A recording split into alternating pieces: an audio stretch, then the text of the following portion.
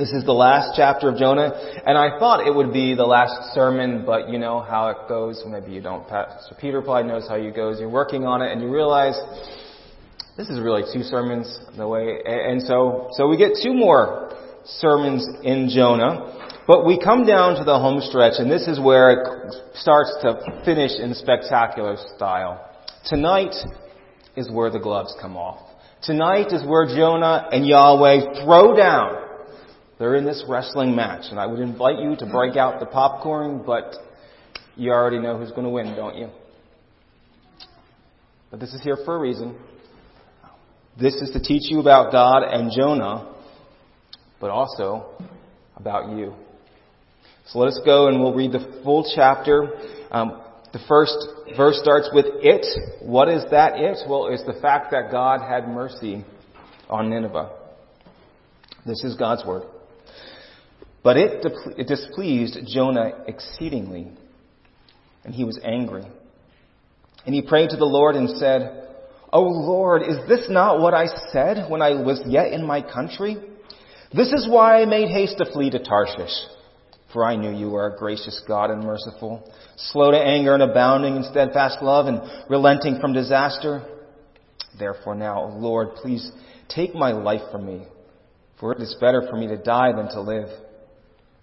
And the Lord said, do you do well to be angry? Jonah went out of the city and he sat to the east of the city. He made a booth for himself there. He sat under it in the shade till he should see what would become of the city. And the Lord God appointed a plant and made it come up over Jonah, that it might be a shade over his head to save him from his discomfort. So Jonah was exceedingly glad because of the plant. But when dawn came up the next day, God appointed a worm that attacked the plant so that it withered. When the sun rose, God appointed a scorching east wind, and the sun beat down on the head of Jonah so that he was faint. And he asked that he might die and said, it is better for me to die than to live.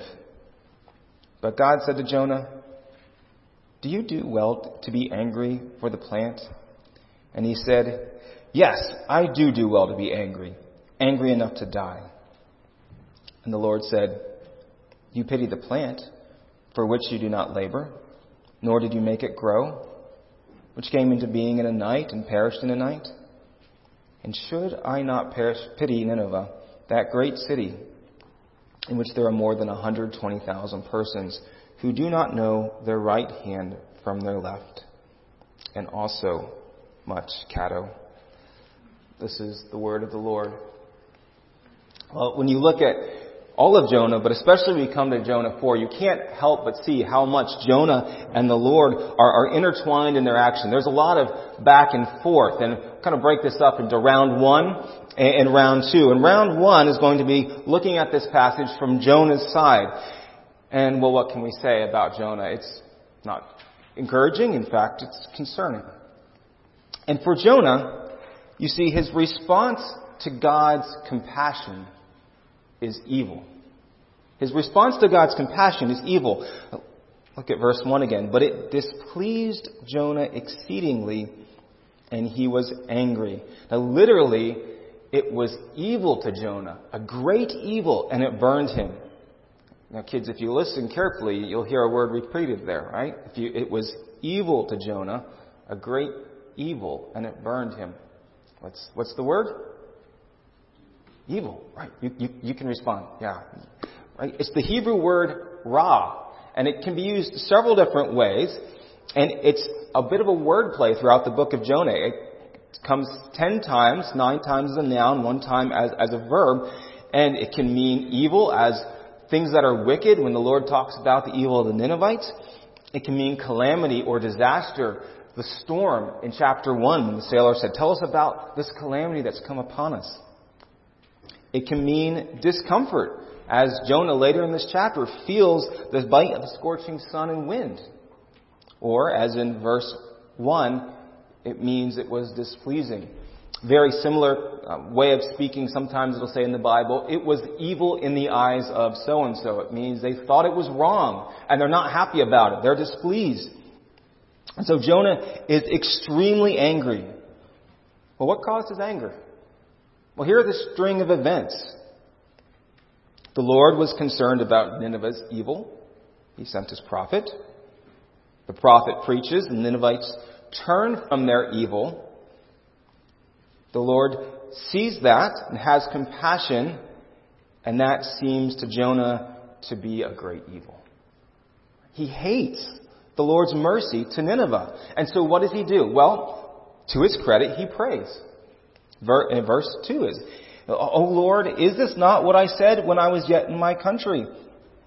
This is why I made haste to flee to Tarshish, for I knew that you were a God gracious and merciful, slow and abounding in steadfast love, and relenting from disaster." There's that word ra again. Now this is similar to chapter 2, and in fact, there's parallels between chapter 1 and 2 and 3 and 4. Both times in Jonah's distress, he prays. And in fact, this is the first time since chapter 2 that he uses the covenant name Yahweh. "Oh Lord." But the prayers are very different. If you even look in your Bible, chapter 2 is beautiful. It's indented as poetry. It's like a psalm. It was theologically rigorous. And Jonah really did mean it, though he probably had some blind spots in there. Well, what about this prayer? If I could sum it up in one word, it would be something like this. Rah! No, God. No. I knew it. I knew it. This is why I went to Tarshish instead of Nineveh. I knew, because you're compassionate, you're gracious, and I knew if I came here that you would probably have mercy on these miserable sinners. We got to give him credit. Jonah's honest. God's brought him to the end of his rope, and he lets it all out. The Lord's response, "Do you do well to be angry?" Perhaps even more clearly translated, "Have you a right to be angry?" The way the Hebrew is, there's a preposition that kind of can turn it inwards. There's an inward focus. Look inside yourself, Jonah. Or as we'd say in the army when, basic training and someone was messed up, check yourself. Check yourself, right? Do you have a right to be angry? And what's Jonah's reaction? "I want to die. I'm done. That's it. Life's not worth living. I want it to be over." We thought maybe we could wonder if Jonah had this thought when he told the sailors to throw him into the sea. And now it's clear. And so what does he do? He builds this booth. Maybe he's hoping, as he's watching from the outside of the city, that Nineveh will relapse and be judged. Maybe he's just waiting till that full 40 days that he talked about in the sermon is over and just see what happens at the end of it. So he builds this little hut. Now, a booth is just a little shelter, help from the sun and the shade. But there is an irony, because booths in the Old Testament were often special places of dwelling with God. If you look up the word, Sukkoth is, and we actually have the Feast of Booths. Most of it has to do with that Feast of Booths. That was right after, 5 days after the Day of Atonement, and all the people were there, and there was this 7-day feast, and they would build these little shelters, and it was reminding them of being in the wilderness and the Lord's protection. And even today, Jewish kids love the Feast of Booths, because who doesn't want to camp outside for 7 days in like a plywood hut or whatever that they do? Kids think that's fun. Right? So this Feast of Booths is like this special occasion. And there's one time even the tabernacle is called a booth. David, when he wants to build the temple, says, "Shall I dwell in a house, a palace, when the ark of the Lord dwells in a booth?" So it doesn't always mean that, but there's kind of this special connotation of being in God's presence. And it's a little ironic here that Jonah builds a booth as he's once again opposed to God's will, and so is away from his presence. Well, I don't know what to call Jonah's response, but sour grace. Sour grace. Now, have you ever left a piece of fruit somewhere and forgot it? Especially someplace hot. What happens? You could leave it in your backpack or in a car, or especially in the summer, and you come back and a little while later, you take something that's good, it's pleasant, it's nourishing, and it turns into something gross and disgusting. And sometimes food that's just a little bad is actually worse, because then you're not expecting it. I sometimes make some teff. It's just one of the world's smallest grain as a cereal. You can heat it up and cook it. And I'm not using dairy right now, so I'll put some coconut milk. When I came back from the hospital, when I'd been away for a while, and I had some coconut milk in the back of the fridge, I was wondering, it's okay. It's probably okay. It's in the back. It's been cold, and so I take it out. Yeah, it's fine. So I make my teff and I pour it in, and of course, once you heat things up, all of a sudden you can smell it, and I taste it. And it's sour, and it spoils the whole cereal. You've got to start over again. Just a little bit can actually sometimes be more dangerous than something that's obviously wrong. Well, Jonah is an example of grace gone sour. He's received mercy from the Lord. He's received the special privileges of being in the covenant community and God's people, being His prophet. But instead of making him sweet and useful, he becomes angry and bitter. Now, we don't know the final state of Jonah's heart before the Lord. That's not even necessarily the point of this book. But right now, we can say he's in a very dangerous place. There are collision alarms going off all over the place. And what's the problem? Well, Jonah doesn't either understand or accept how God's mercy works. He thinks in some way that he deserves more favor than Nineveh. Humanly speaking, this is fallen thinking, but that makes sense if you don't understand grace. I'm in the covenant. Even for those people who are religious, God has a special relationship with me. I'm a prophet. I worship at the temple and sacrifice. He could even say deep down, of course it's all grace. Of course it's all grace. God's done it. It's just my response. But deep down, there's a part of him that says, but really, I deserve it more. And we could apply that to us as well. I've grown up in the OPC. I have grandparents that were founders in the denomination. I teach Sunday school. I'm an usher. I'm an elder. I'm active in the fellowship ministry. Whatever it is, the Lord has worked sanctification into me in some way that although I accept that I'm a sinner on the inside, I'm respectable on the outside. That's what you're supposed to do. You're supposed to be above reproach. And the Lord's done that, but then you start to say, but somewhere, it seeps out. There's a little belief somewhere that I am just a little better. So I've contributed some. But by definition, grace and mercy are undeserved. God can give them to anyone He pleases. And this is what bothers Jonah so much. This is why he says, I knew you would be compassionate to Nineveh. Turn with me to Exodus chapter 34. This is what Jonah is quoting in his prayer, his cry to the Lord. And this is when the Lord reveals Himself to Moses as he's renewing the covenant and making the new tablets. And so after he cuts the tablets of stone in Exodus 34, this is what it says. It's going to sound very familiar, but just listen to this in verse 6.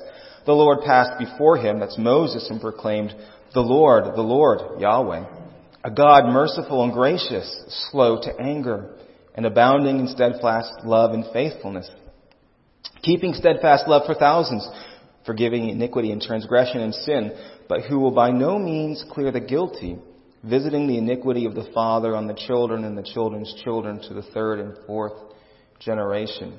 Interestingly enough, Jonah just focuses on the mercy part at that point. He knows that God's a God of judgment, but it's the mercy part that bothers him right now.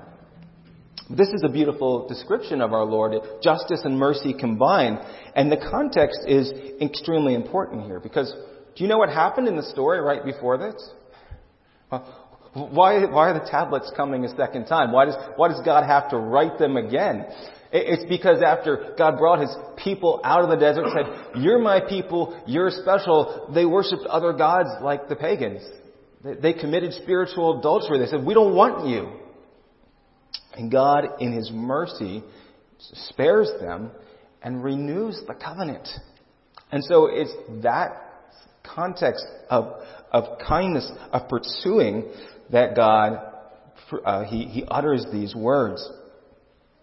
So Israel acted like pagan idolaters, received God's mercy. You can turn back to Jonah now.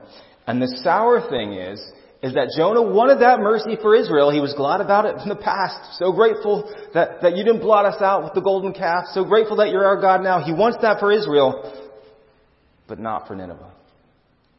Jonah thought it was good that God saved Israel, but bad, evil, that he delivered Nineveh. And you see the disconnect, don't you? One commentator noted the sad irony this way. The very reason Jonah praised God in chapter 2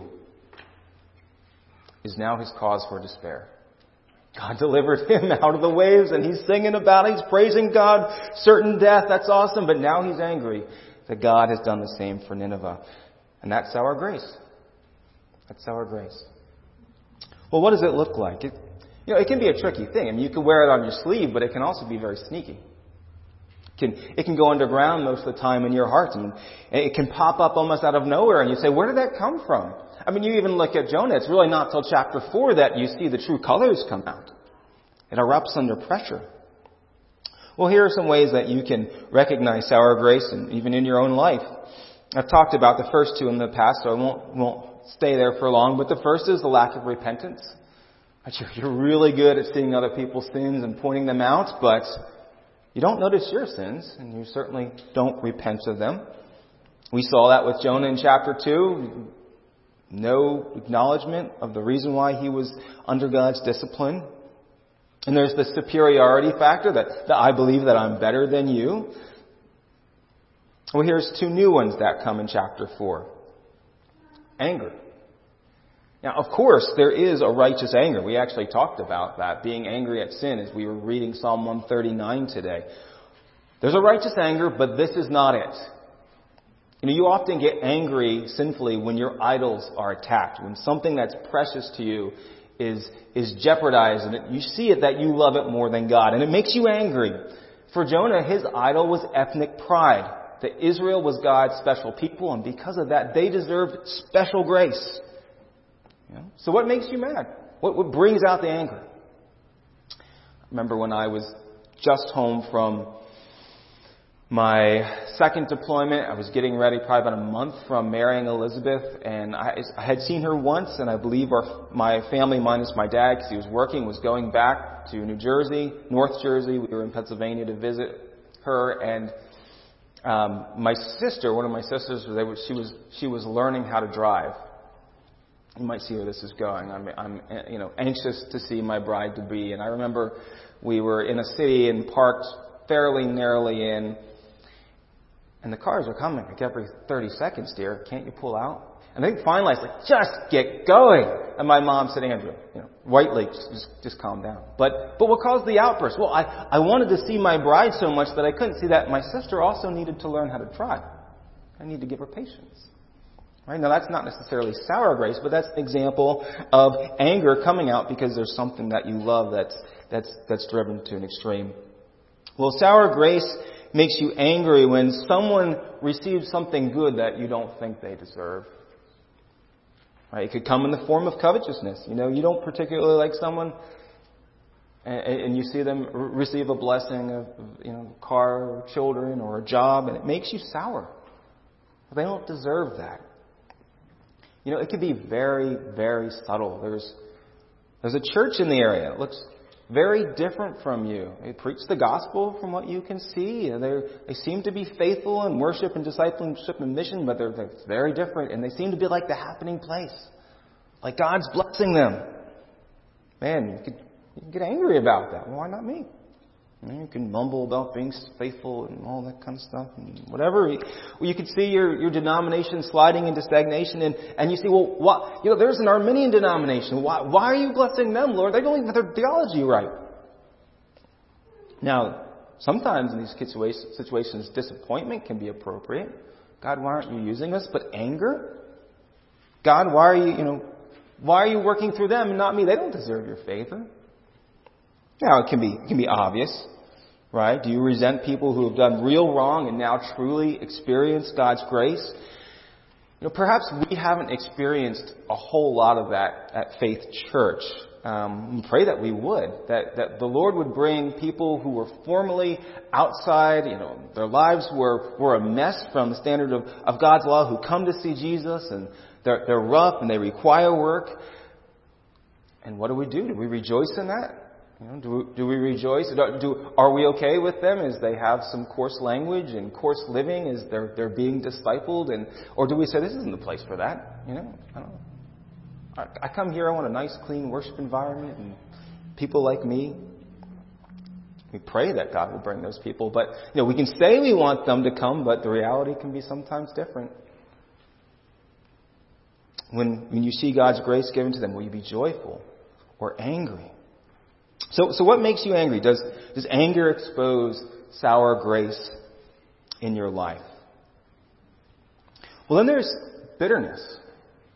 Kids, what does it mean to be bitter? You ever eaten anything bitter? Now, I actually like sour things. If I don't drink beer right now just because I'm trying to, take it, be as healthful as I can. But, I love a dark, strong beer, like a stout or a porter or sometimes a lager, or something that's really strong. I love grapefruit. A lot of people say that's too bitter. Now, I don't like lemon peels. I do know a few people who eat lemon peels, but that's too bitter for me. There's a point where whatever it is that's so strong, it's repulsive. When you're bitter about life, it's like you're always sucking a lemon. Like you have a sour personality about you. And it seeps out in your words, in your face, in your actions, or the way that you withdraw from people. And when you become bitter, you're often petty. You root for their downfall. Like Jonah, he camped out in the desert for 40 days hoping to see Nineveh die.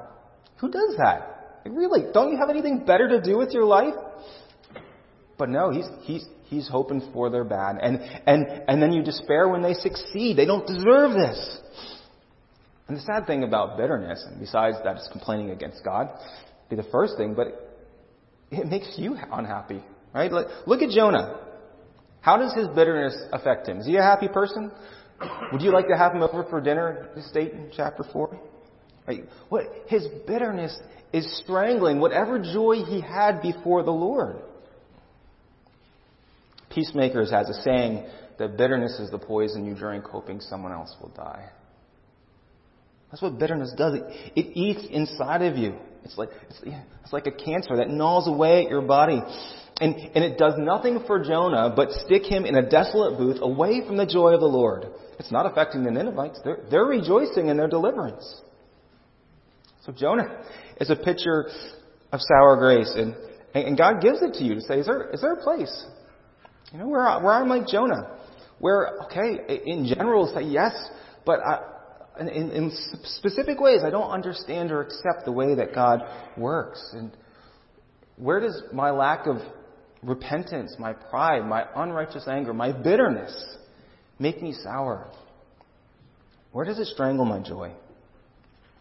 Let me give an application that's very focused. I pray it will be useful. It's been almost 3 years since COVID-19 has rocked our world.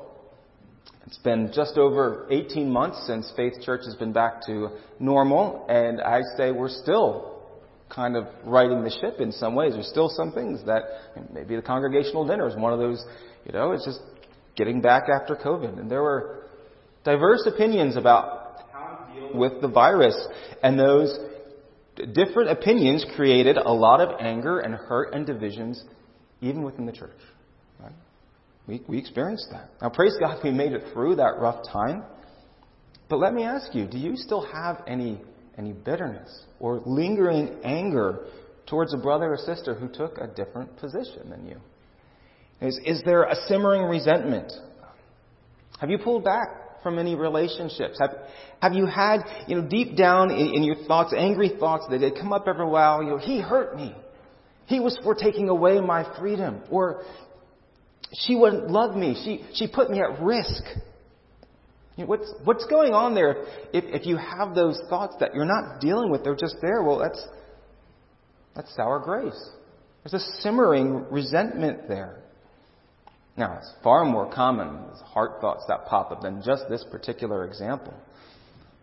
But when you have that and it's unresolved, you're saying in a sense, I feel wronged by a brother or sister.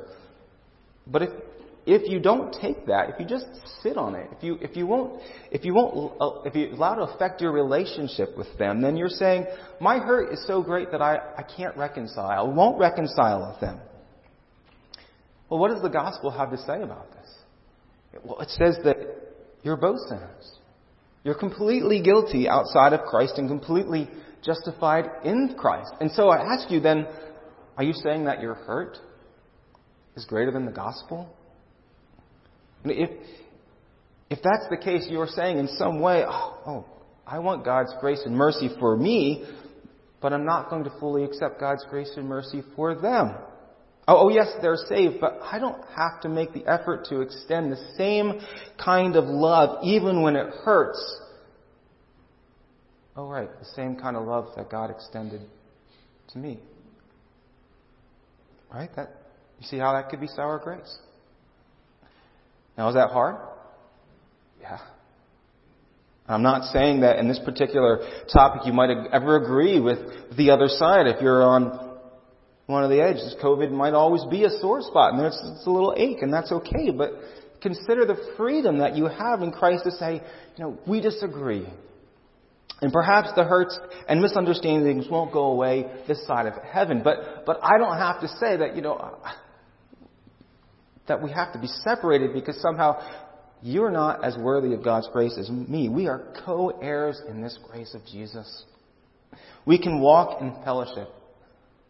And you can apply that to any hurt, any bitterness, any situation. You might say, well, that sounds beautiful, but I don't know if I can do that. How can I repent? How can I change from sour grace? Well, the next time we go to Jonah, we'll be looking at God's incredible compassion to Jonah's evil. Jonah thought God's compassion was evil. God's response to Jonah's evil was compassion. And we'll see how God can melt your heart as you see His patience. But tonight, let's just simply apply the logic of the good news of Jesus. Turn with me to 1 Corinthians chapter 1. It's a passage I was reading just for my personal worship, and it jumped out at me as I was thinking about this, preparing for this sermon.